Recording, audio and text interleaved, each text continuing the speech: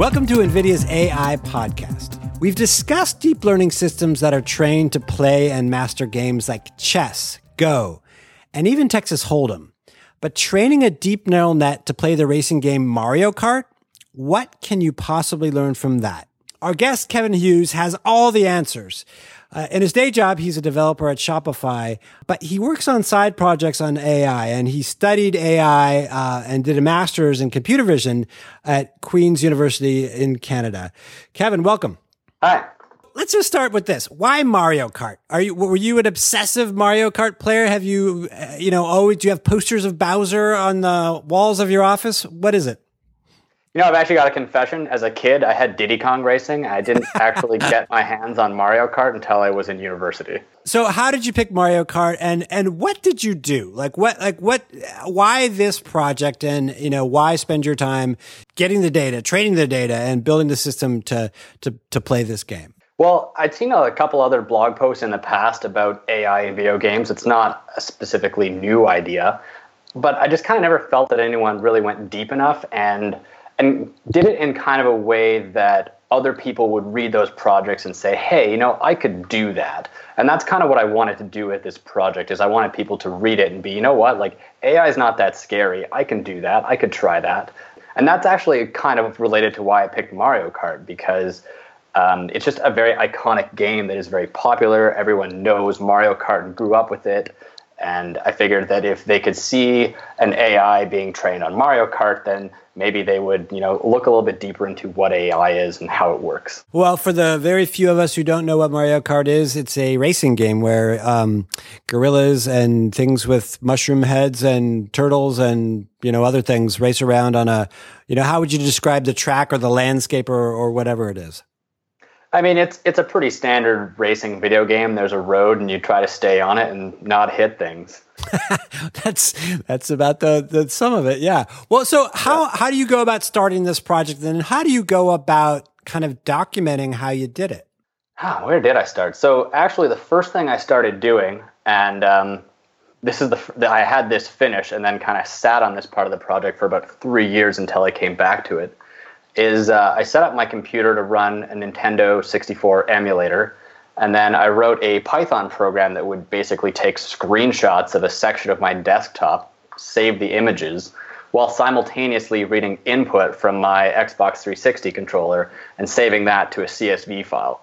So then I kind of could create this data set of here's what my AI saw, and here's what, Kevin was doing while playing the game. And then I could try to use some sort of AI technique to map the visual input to what the AI should do with it. I see. So you're playing the game. The AI eventually is kind of watching you play the game or learning from your actions and reactions within the game. Exactly. How many weekends and nights did that take? Actually, ironically, this is what I was doing the night before I was interviewing for the job that I now have. I got bored of studying algorithms or whatever and just started doing this instead and stayed up till about 1 a.m., coding this thing that would read screenshots from my desktop and save them out. I think I got mostly done that night in a couple hours. I mean, it was pretty fast, it sounds like. Yeah, I mean, AI code is kind of interesting because you end up, you don't necessarily have that much code around, but you kind of have problems that you know how to solve. So you kind of reach for these things that you've done, and you can build stuff pretty quickly sometimes. So the problem you were solving as it relates to Mario Kart was what? What were you training your deep neural net to do? Basically just to drive the course and follow the lines of the road to complete the laps. And did that translate necessarily to winning the game, or did it just translate to finishing the course? I never actually tried it in a racing situation. I was really just focusing on the time trials and making sure that it could get through the laps. My main goal was I wanted to train it on a subset of the tracks and then make sure that it could actually drive some of the other untrained stuff in more academic terms to make sure that it generalized. Right. So it learned how to drive, as it were. And so it could, whatever it was facing, it could handle in some sense. Exactly. And did it handle it? I mean, how did it work, in the beginning, and how did it progress as it sort of got better or learned more? Well, so I mean, there was more than a couple roadblocks along the project if we want to get a little deeper into it. So I came back to the project a couple years later and chose a couple new pieces of technology and started working towards getting it done. The first major roadblock that I faced was how was I going to get the output from my AI back into the emulator? And it's possible that I'm just naive and didn't know the best way to do this, but faking a joystick input to a computer is not actually trivial. I thought it was going to be easy. I was like, oh, I'll just fake the joystick. That'll be fine. But apparently Linux doesn't like that. Right. So I kind of had to like step away from my computer, and I came back and ended up writing an entire custom input plugin to the emulator that would let me just feed data in from like a HTTP server kind of situation. So that was roadblock number one.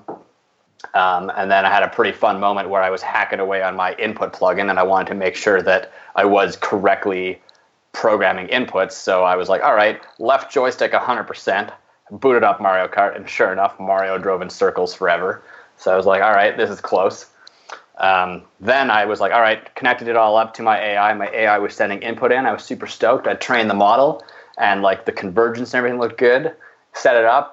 Mario just drove straight until he hit a wall. And I was like, oh crap, that's not looking so good. Yeah, so I mean, it's crazy because what you're describing is, teaching a system to drive, and you can imagine that when I say lift, this is what left means. When I say hard left, this is what it means. And like there's nuance that even if it makes sense, kind of geometrically, it maybe doesn't make sense once it's kind of applied out there in the non-real world of Mario Kart. Totally. Well, and that's kind of where the first thing that I found when I was going back to debug why Mario wasn't figuring out to turn with the road is Mario Kart, the driving physics are like really not very realistic. And if you actually play the game, like I recommend to do this, play Mario Kart, and when you are turning, you'll realize that you don't actually turn. What you do is you course correct probably once every 1 second. So you do a really sharp turn, then you drive straight. You do a really sharp turn again, and then you drive straight. You don't really do like a smooth arc. So what that means is that the AI has plenty of data where it visually sees that it's in the middle of a curve, but it observes that the human player isn't doing anything about that. And then it just pretty quickly realizes it's like an optimization problem, right? It's like, right. Well, I don't need it. It doesn't realize that it's not getting its goal. That feedback path wasn't in the AI that I built. Right. So Mario is driving like you were essentially, or at least how it observed you were driving, where you were going straight. Oh, that's funny. Well, let me just ask you this. Is that a little bit of a, clue as to how to be a better Mario Kart driver? What you just described, that, you go straight and then you course correct, you turn hard and then you go straight? Yeah, I mean, maybe. I ended up training it with like a very smooth curve. Uh-huh. I don't know if obviously if you get deeper into Mario Kart, there's the whole power sliding mechanics that ends up being, I think, pretty important if you want to be like a Mario Kart pro. I never attempted to train my AI to power slide. I think a few people on the internet have, though. Well, that's actually one of the cool things is other people have then downloaded the software and then trained their own AIs. And like I've gotten emails from people that indicate that they've successfully followed through all the steps to get it running, which is pretty cool. Oh, so it works for not just you, but for other people. Well, so look, you teach Mario Kart to drive this subset of tracks and to, do the time trial or whatever it is. But what did you learn from that? And if we can sort of step back or expand this, how does this approach using video games, using training, let me say this again. How does this approach using video games as a source material, as data to train deep neural nets, how does that get more broadly applied out there in the world? Well, so I think a couple things. One, it gets more people interested in it, and it lowers the entry barrier, right? Because you can do this at home on a single machine. You don't need a real self-driving car. You don't need a robot kit or any of these other things. You can like start playing with virtual robots on your computer, and I think that's really cool because that's where you get this kind of like everyone in the world can do this scaling effect. Right. So I think that's specifically interesting. And also, I mean, like collecting data to build some of these AI systems is a big challenge. And that's kind of what separates a lot of the big players in this field from the startups where, if you're Google, you have years worth of driving data. Whereas if you're a startup, you don't. But if you can spin up a couple clusters running the latest Grand Theft Auto, or like a high quality video game, if you can actually use that synthetic world to train real AIs, then that might be a really cost effective way for new startups to acquire data and get into this field. And I think a lot of people are actually looking at this right now of semi-virtual synthetic environments for training AIs. Yeah, I mean, you mentioned Grand Theft Auto and training people to drive and drive alone, I hope, but that it is sort of an open secret that that's happening right now, and that companies in pursuing autonomous vehicles, that's one of the way that they're getting their systems to learn how to drive is Grand Theft Auto. Yeah, I mean, it's got realistic physics. We understand physics. It's got visually, I mean, the first thing your deep learning net is going to do is it's going to start, deconstructing that image down into much more primitive things. So the graphic, like the first layer of the network, is basically like destroying the graphics in terms of like the actual information that's encoded, if that makes sense. Well, wait, so you're saying that it's trying to get to the physics as opposed to, get past all the beautiful graphics. Is that what you're saying? Yeah, I mean, like when your AI is seeing the road, whether it's looking at the very pixelated road of Mario Kart, the almost not pixelated at all road of Grand Theft Auto, or an actual road from the camera of a car, you want your AI to learn what a road looks like, and that concept is going to be much like. It's not going to be related to like how high fidelity the original road it saw was. Right. It could be. It's the sort of concept of a road, and and recognizing the right kind of curves, and in some cases stop signs or obstacles or whatever it is. And exactly. And whether those were rendered by Mario Kart or by Grand Theft Auto or by some other simulation that is really out there in the world, it sort of doesn't matter. Or does it? Like, do you think that how could you? Well, let me put it this way: would you get into a car driven by your Mario Kart AI? Oh, definitely not. So how do you why not? And then how do you make that shift from, hey, I'm great at video games, but out here in the real world, I need to think differently? Well, I mean, I think there's a couple things. Obviously, companies that are doing this are logging, thousands of successful hours, which definitely helps a lot. They also have a lot more data that went into their model. I pretty much played the bare minimum amount of Mario Kart to make this work, which was already a lot of Mario Kart. So those two things make a big difference. And I think, obviously, for a real-world system, you need a whole second layer after your AI that sort of limit checks the outputs of whatever your AI would do. I mean, this is getting way into like implementation of a real self-driving car, which I'm definitely not qualified to talk about. But the concept of training something on a game, as it were, and maybe that's game in quotation marks, but that then shifts the learning into the real world, that seems pretty solid. And are there there's driving, but are there other applications for that from the gaming world that you can see where, systems learn how to do something pretty well in a simulated world, and then they take that, and tune that up for the real world? Yeah, I mean, I think that's just a good strategy for data generation. I mean, if you have a problem, I would definitely try to see if you can make it fit into that mold. Right. So if it's, maybe it's, we talked about, I mentioned at the beginning, chess and Go and poker. Those are maybe too specific as far as games go, but are there, even in those kind of game theory situations, are there other things that can be applied out there in the real world by training systems to play those games really well? Yeah, I mean, those ones are a little bit more specific, because I think when you're talking about like more of like an open-ended game, that's kind of where like that's more the domain that I understand, with like visual learning, what you're seeing, what you think you should do. Something like chess and Go has like a very deep game tree that you need to look into the future, and there's a couple of different concerns there when you're doing stuff. Right. But but like, we've had flight simulators, so that makes sense because it's not cars, but it's planes. But there's also, I don't know, sort of strategy games and other kinds of adventure games, I guess you could say, where you're getting over terrain and you're solving problems. And I guess, like you say, totally. If you can find the problem that fits the problem you're trying to solve in the real world, then maybe a game is a good way to train it.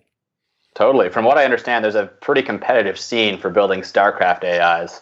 I don't know what the application there is, but people, I'm pretty sure, legitimately compete about who can make the best StarCraft AI. What's the response been out there in the world, and what other, you mentioned that other people have used your programs to build their own Mario Kart driving AI systems.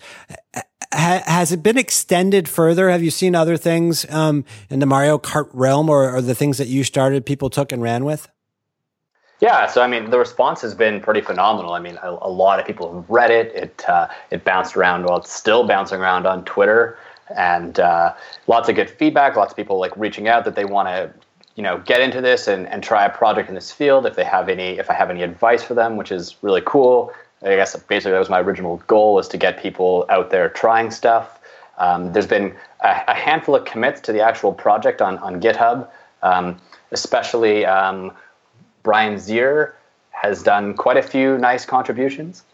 He cleaned up a couple of the things that I just did as quickly as I could to finish the project. And but his big contribution is he actually merged what I did with Mario Kart 64 and OpenAI's universe and gym environments, which is a whole wrapper for doing AI on video games. I think they have all the Atari stuff, and then they do have the Grand Theft Auto, and then now they have Mario Kart 64, but more generally they have the ability to add additional N64 games to that. And basically when you create a gym environment, that's when you're giving a bit more context. So in the gym environment, it's like, okay, here's how you start the race. Your goal is to do laps, and it actually detects when you've made that goal, and it opens up it up to other AI things, and you could do like reinforcement learning and just let this run on a machine someplace and let the machine give it the goal and let it try to get there, which is pretty exciting. But yeah, I would really hope that somebody else picks up another N64 game and tries to do something soon.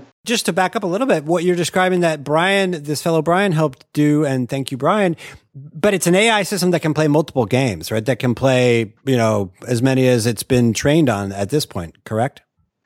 Yeah, exactly. And he put a bunch of the plumbing around to make that easier to do, which is pretty cool to see. What N64 game would you like somebody to tackle next? I was thinking about it a bit. I think Star Fox would be a good one to try. Star Fox is outer space. What goes on in Star Fox? I'm a little fuzzy on the details, but yeah, I seem to remember it's you're in outer space, you're flying a ship, you got to get to the end of the level, and you got to shoot down some things on the way. There's a lot going on, and it's very visual, and there's a lot of 3D space, and I think it'd be cool. Someone should check it out. All right, Star Fox, get to work, people. And for those people who want to get to work, what advice do you have? Like, how do you start to tackle these things? And I think it's great because, like you say, this is meant to pull people into the whole world of it. And so what advice do you have for those people? You know what? You just got to get out there and get your hands dirty. The best thing about computers is they'll tell you when they're right. They'll tell you when you're wrong. You can do it at home. It's great. And, check out the project on GitHub. It's called TensorCart. If you want to work around in there, I'm happily accepting pull requests and merging people's changes. So if you want to even just start exploring there, that'd be awesome. All right. Well, get in there, get to GitHub and get to work. Kevin Hughes, thank you so much. All right. Thank you.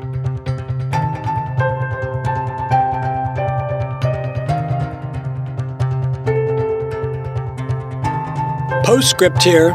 If you are listening to this podcast on iTunes, Google Play Music, or whatever your favorite podcast player is, do us a favor and leave us a review. Thanks for listening.